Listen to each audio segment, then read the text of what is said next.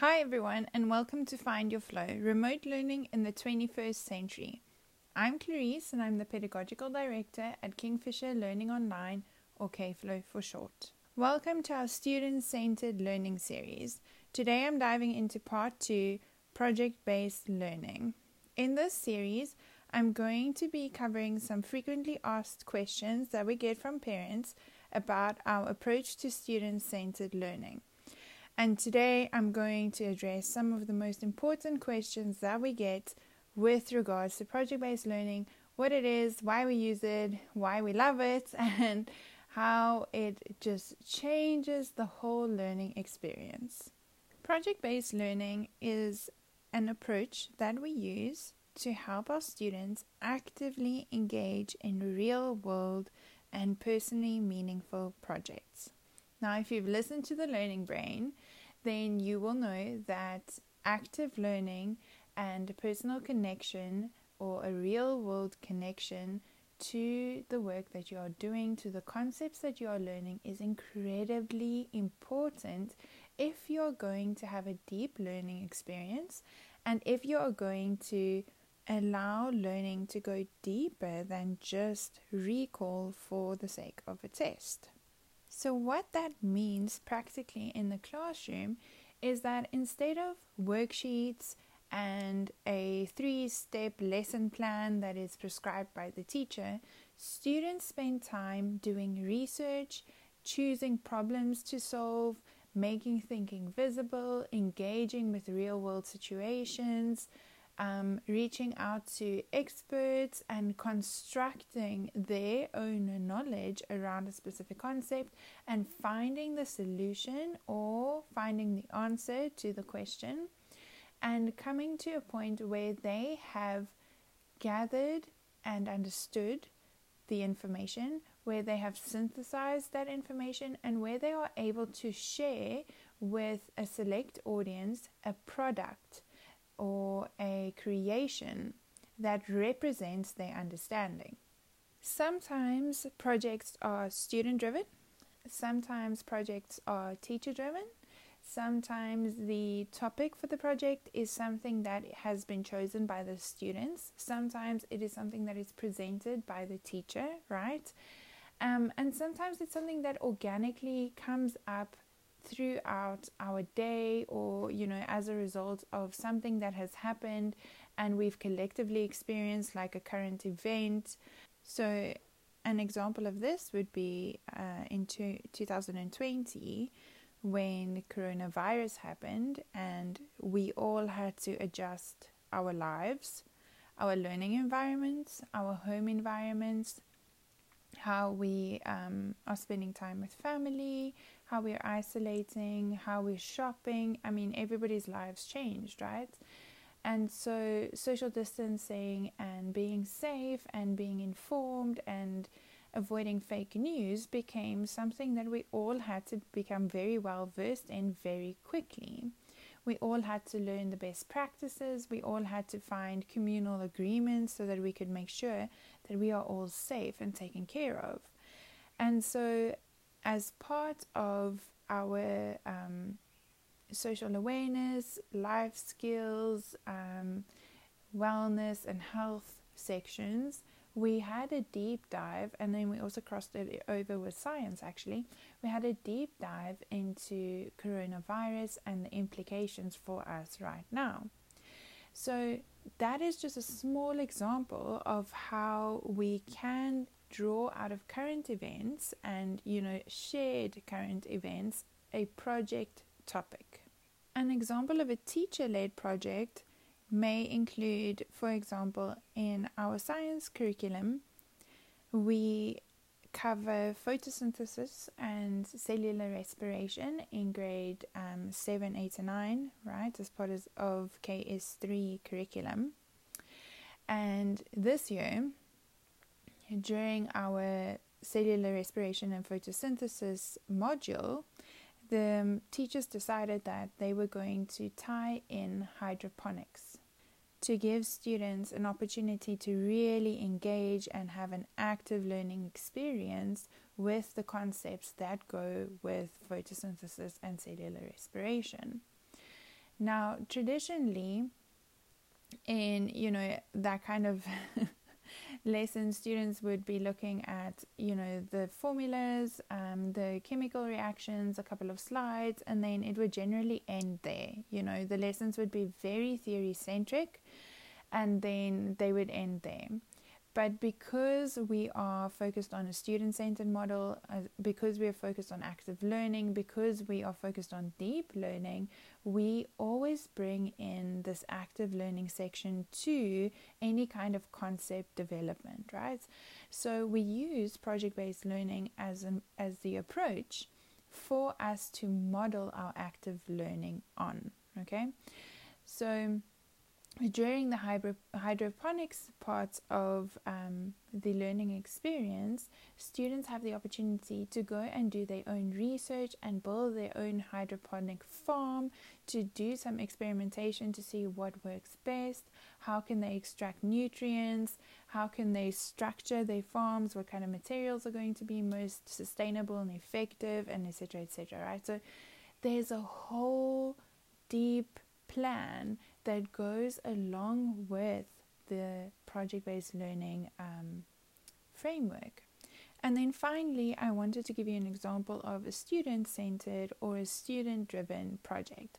Now, a student-driven project is an own choice project. This is where students decide how they're going to go about learning or acquiring specific skills. So a really good example of this is in the art classroom, where, for example, we encourage students to learn different painting techniques, okay? And now this is a very broad example, but I just want to give you an idea. Now, we give them, our the learning outcomes or the learning objectives, and we encourage them to go ahead and learn different kinds of techniques and bring in, for example, shading, movement, blending, etc., etc. But they have the choice as to what they're going to create, how they're going to create, how they're going to research, what kind of materials they're going to use. They're going to find their own way of connecting with the learning outcomes. Now, whenever I speak to parents about student-centered learning and I introduce them to ideas and approaches such as project-based learning, the first question I always get is, how are you going to make sure that our kids are covering all of the concepts that they need to be covering?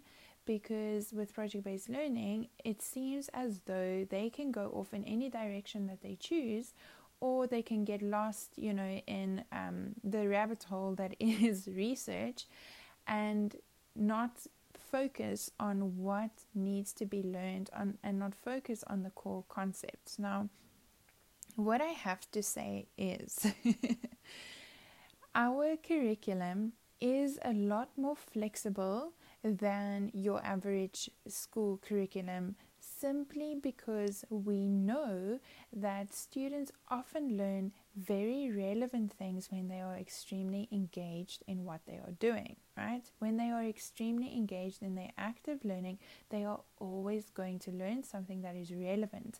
And we may not always have those points on the curriculum, right? Like they may not be part of our list of learning objectives simply because we didn't think about them.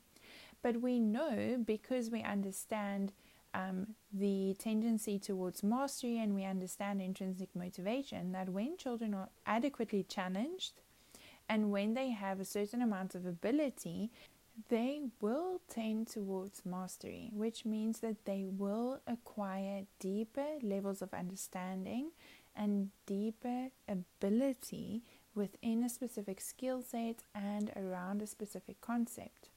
It is not difficult for us as humans to see what we need to learn once we're on the path, Think of it in terms of driving.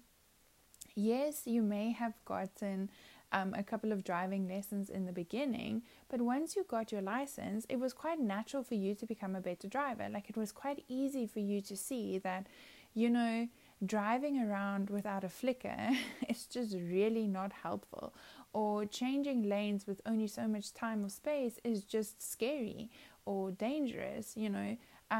not paying attention to the other drivers on the road and not thinking for, for example, the person behind you or in front of you can sometimes mean that they catch you off guard or unawares, right?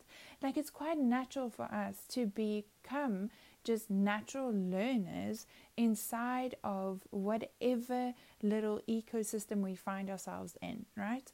So once we have the students engaged and actively learning and participating in something, we find that they quite naturally become aware of what the learning outcomes are, that these learning outcomes just naturally develop and organically develop in this learning process. And what happens then is that students very often exceed expectations. They go way beyond what was even on the required list of, learning outcomes. So all the things that they were supposed to know.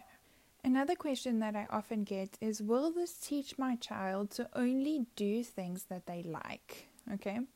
And again, because we are having a look at, in terms of the learning brain, like when children are challenged and engaged in things that they enjoy, in things that they have a personal connection to, they are much more likely to succeed and to stick to it, and to persevere and be resilient in times of struggle or in times of failure or in times of very serious cognitive conflict. But what happens when it's a concept that they don't necessarily enjoy? What happens to those students who don't necessarily enjoy art or science or music or movement? How do we make sure that we are presenting these lessons to them? How do we make sure that we are giving them project-based learning experiences that are going to get them engaged, right? That we are not just giving them the opportunity to choose their own problems to solve, to choose their own questions to answer, and so stay within their comfort zone, right? And sometimes parents obviously don't think about this, but we definitely think about this. And so we spend quite a lot of time getting to know the child and keeping track of where their gaps are, right? So where their interest gaps are, where their skill gaps are, and where their concept gaps are. We spend time observing them, and we spend time noticing where they tend to shy away from specific activities or pursuing specific skills, and then we will challenge them. And what I have found to be very, very true is when students start to find some level of competency, or when they start to reach a level of competency within a subject, they very often get that kick of intrinsic motivation that they needed to continue with the engagement, to continue with the active learning.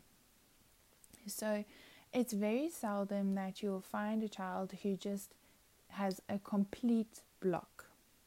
If that is the case, then we go even deeper and we look at past experiences in the subject. Have they perhaps, received some really demotivating and dissuasive messages from previous teachers or parents or peers, like, for example, something like math shame is something that is very, very prevalent in our society, where there's a large percentage of people walking around thinking that they are not good at maths, that they can't do maths, because all they kept hearing is, no, you're so bad at this, and don't worry, you'll always just be a C student or something like that, So we do dive a little bit deeper there and go and discover what is going on here, and can we just do a little bit of healing here and rewrite the story for you about how you feel about the subject and how you approach it and how competent and confident you feel and what kind of self-belief you have.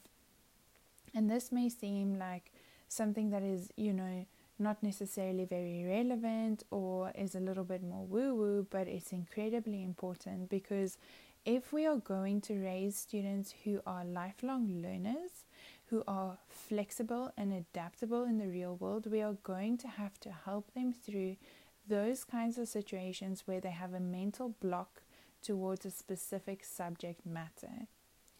And this translates not only to like intellectual learning, but also to social emotional learning. We find that if students have the inability to, for example, identify with values like kindness, gentleness, or compassion, it might be because they have a block, because they have some sort of trauma experience there, and that whole approach to understanding why you do not want to learn about something, understanding why you do not want to access a specific part of your abilities, is a really, really important part of becoming a self-aware, highly functioning, regulated, contributing part of society. And not to mention just a happy human. So no, project-based learning is not just about giving students access to the things that they love. It's also about challenging students to find what it is that they struggle with and to find an entry point into the subjects, the skills, the concepts, whatever it is that they feel a tendency to avoid. Now, project-based learning is relevant at all ages. Personally, I have used project-based learning in early childhood classrooms with children as young as 3 years and 4 years old. And they thrive off of this approach because it focuses on active learning, because it focuses on engagement, and because it focuses on our natural curiosity, our natural desire to inquire, to try things out, to test things, to see how it works, to find out what's going to go wrong, to find out what's going to go right, you know. And what we at K-Flow deeply believe in is cultivating the project-based learning mindset and project-based learning practices from the very beginning, so that if a student starts with us in grade 3 and starts to implement project-based learning from grade 3, by the time they get into grade 5 or 6, and imagine what would be happening in grade 7 or 10, they are just soaring, they are flying, they are so good at this whole thing, right? So what does that mean? What is this whole thing, and what do they get so good at? What are all the different skills that inherently become part of their arsenal or their toolkit when they engage in project-based learning? Now, I've mentioned that in project-based learning, we encourage students to be actively engaged, to be active learners, to do their own research, to ask questions, you know, and really to move away from the good old spoon feeding, which is traditional education, right? But project-based learning comes with the most magnificent skill set that is going to be incredibly helpful once they leave school. This includes cognitive skills, it includes the physical skills, and it includes the social emotional skills. Okay, so some examples are, for example, the cognitive skills: critical thinking, metacognition, creative thinking, time management and project management, observation and inference, and communication. In terms of the physical skills, I mean, those can just be endless because it all just depends on what they engage in, right? But just imagine what would happen if students had the opportunity to build and model and create with their own two hands, instead of just always seeing other people's examples, instead of just always seeing things on the computer screen. You know, it's the difference between learning about how electricity works by seeing a PowerPoint presentation and building your own circuitry systems and building your own robotics, right? That is what we're talking about when we talk about the hands-on skills, right? And that obviously goes hand in hand with the cognitive skills and the cognitive development. And then, of course, comes in social emotional skills. So it's, you know, I like to call it the head, heart, and hand combination. And the hard part of it is things like working together, collaboration, teamwork, perseverance, resilience, compassion, kindness, mindfulness, and any other of those really, really important citizenry skills that we all need to be able to function in the world. Project-based learning gives a framework, it gives a container or a structure, if you want, for the children to have an organic opportunity to develop these heart, head, and hand skills. We are not trying to force them to learn something. It's really the difference between us arriving on, let's say, a Wednesday morning and sitting down and saying, okay, now this morning at 8 o'clock, we are going to learn resilience. We are going to study the theory of it, and then we're going to give you a couple of opportunities to practice it, and then you will have learned resilience, right?